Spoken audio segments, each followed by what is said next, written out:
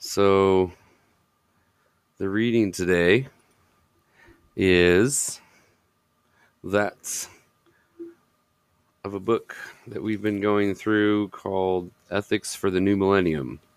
It's by the Dalai Lama, the Holiness, Dalai Lama, His Holiness. And we are on chapter 8 today. Thanks for coming. Like I said, I know you had somewhere else to be, and I appreciate for being here. You could have been anywhere else, but you chose to be here. So welcome. Thank you. Chapter 8, The Ethic of Compassion.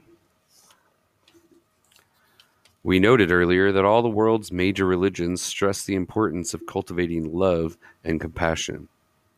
In the Buddhist philosophical tradition, different levels of attainment are described. At a basic level, compassion, the Nyingje, is understood mainly in terms of empathy, our ability to enter into and to some extent share others' suffering.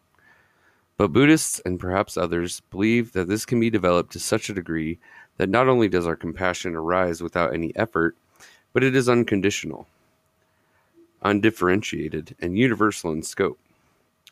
A feeling of intimacy toward all other sentient beings, including, of course, those who would harm us, is generated, which is likened in the literature to the love a mother has for her only child. I'm going to read that again. A feeling of intimacy toward all other sentient beings, including, of course, those who would harm us, is generated, which is likened in the literature to the love a mother has for her only child. Okay. Sorry, I have to get comfortable or else this isn't going to work. And I'll just be thinking about it the whole time.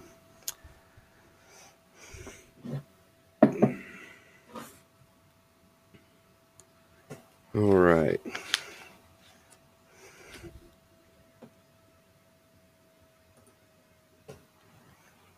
But this sense of equanimity toward all others is not seen as an end in itself.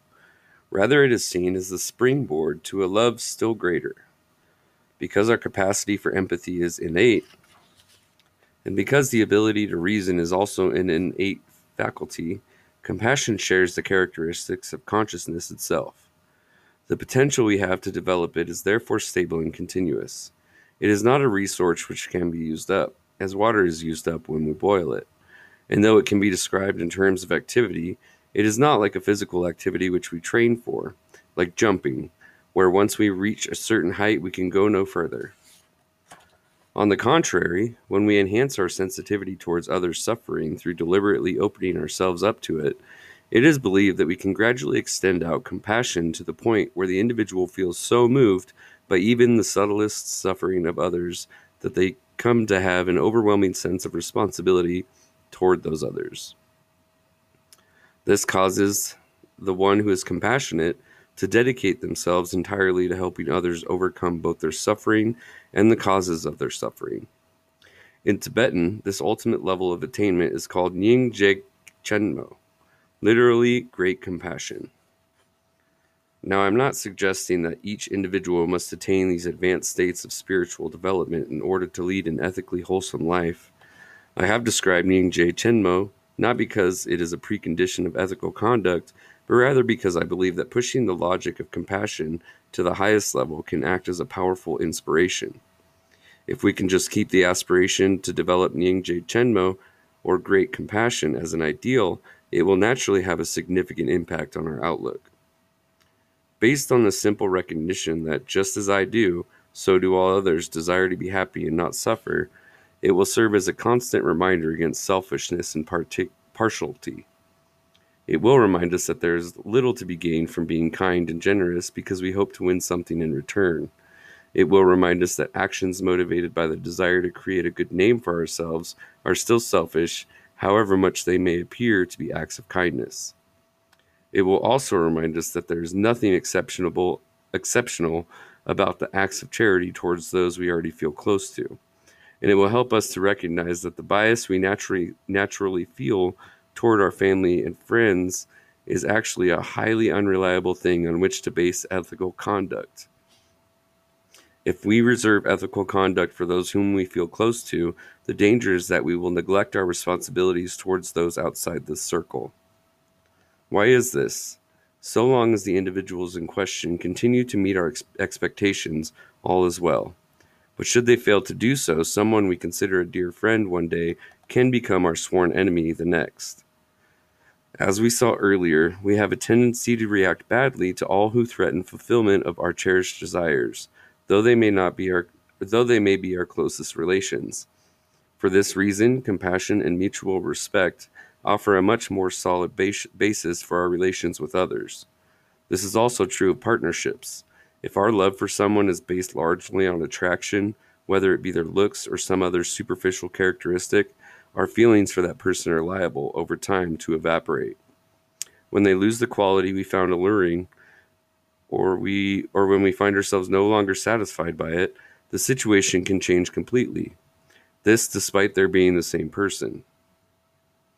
This is why relationships based purely on attraction are almost always unstable. On the other hand, when we begin to perfect our compassion, neither the other's appearance nor their behavior affects our underlying attitude. Consider, too, that habitually our feelings towards others depend very much on their circumstances. Most people, when they see someone who is handicapped, feel sympathetic toward that person. But then when they see others who are wealthier or better educated or better placed socially, they immediately feel envious and competitive towards them. Our negative feelings prevent us from seeing the sameness of ourselves and all others. We forget that just like us, whether fortunate or unfortunate, distant or near, they desire to be happy and not to suffer. The struggle is thus to overcome these feelings of partiality. Certainly, developing a genuine compassion for our loved ones is the obvious and appropriate place to start. The impact our actions have on our close ones will generally be much greater than on others, and therefore our responsibilities towards them are greater.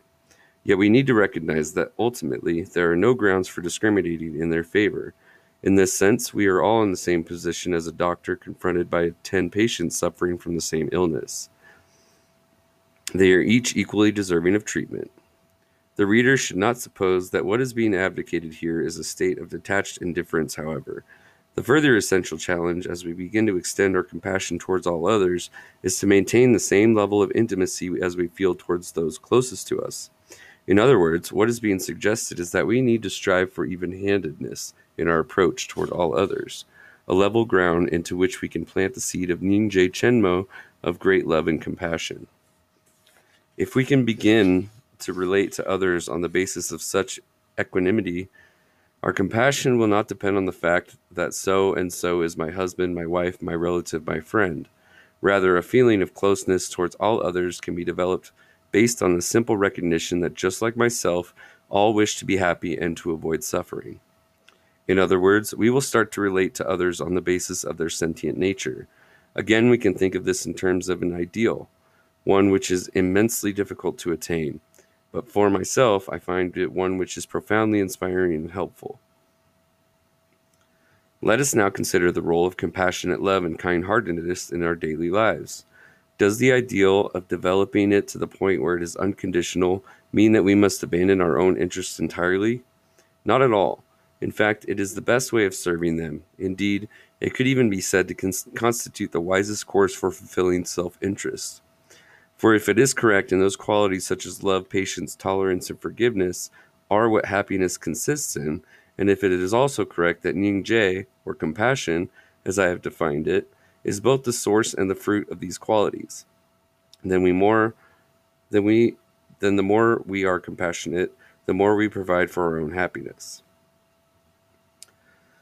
Thus, any idea that concern for others, though a noble quality, is a matter for our private lives only, is simply short-sighted. Compassion belongs to every sphere of activity, including, of course, the workplace.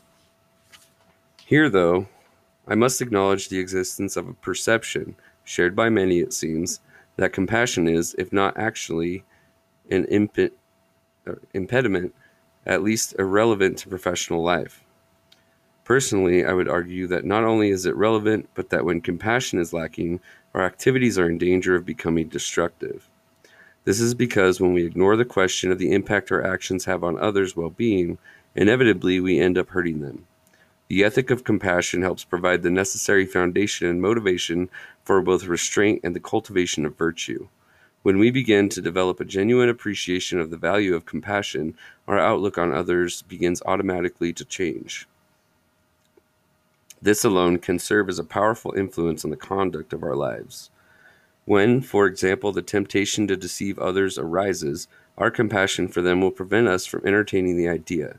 And when we realize that our work itself is in danger of being exploited to the detriment of others, compassion will cause us to disengage from it.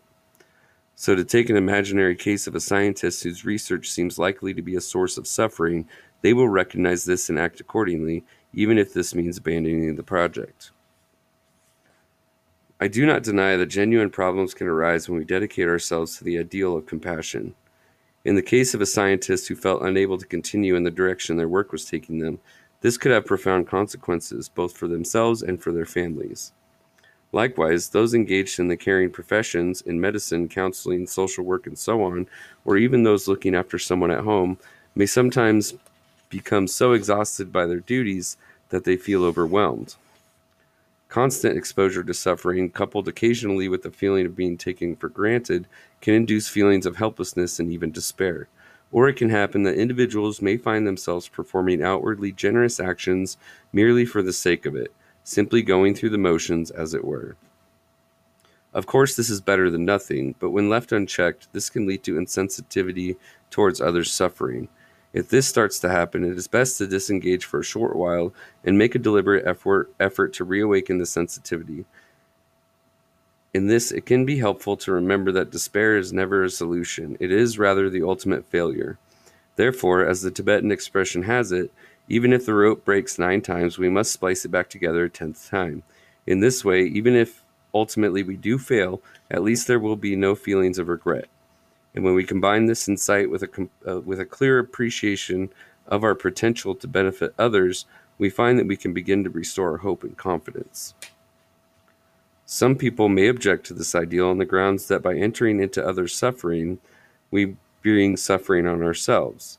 To an extent, this is true, but I suggest that there is an important qualitative distinction to be made between experiencing one's own suffering and experiencing suffering in the course of sharing in others. In the case of one's own suffering, given that it is involuntary, there is a sense of oppression. It seems to come from outside of us. By contrast, sharing in someone else's suffering must at some level involve a degree of voluntariness, which itself is indicative of certain inner strength. For this reason, the disturbance it may cause is considerably less likely to paralyze us than our own suffering. Of course, even as an ideal, the notion of developing unconditional compassion is daunting. Most people, including myself, must struggle even to reach the point where putting others' interests on a par with our own becomes easy. We should not allow this to put us off, however, and while undoubtedly there will be obstacles on the way to developing a genuinely warm heart, there is a deep consolation of knowing that in doing so we are creating the conditions for our own happiness. As I mentioned earlier, the more we truly desire to benefit others, the greater the strength and confidence we develop, and the greater the peace and happiness we experience. If this still seems unlikely, it is worth asking ourselves how else we are to do so. With violence and aggression? Of course not. With money? Perhaps up to a point, but no further. But with love, by sharing in others' suffering, by recognizing ourselves clearly in all others, especially those who are disadvantaged and those whose rights are not respected, by helping them to be happy, yes. Through love, through kindness, through compassion, we establish understanding between ourselves and others. This is how we forge unity and harmony.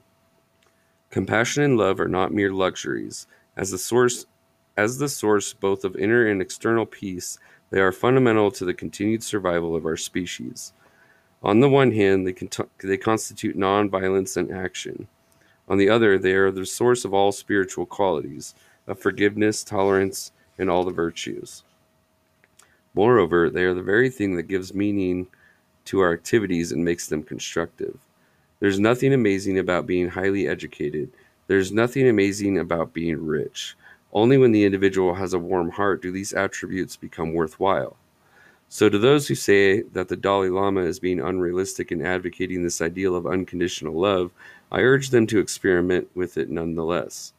They will discover that when we reach beyond the confines of narrow self-interest, our hearts become filled with strength.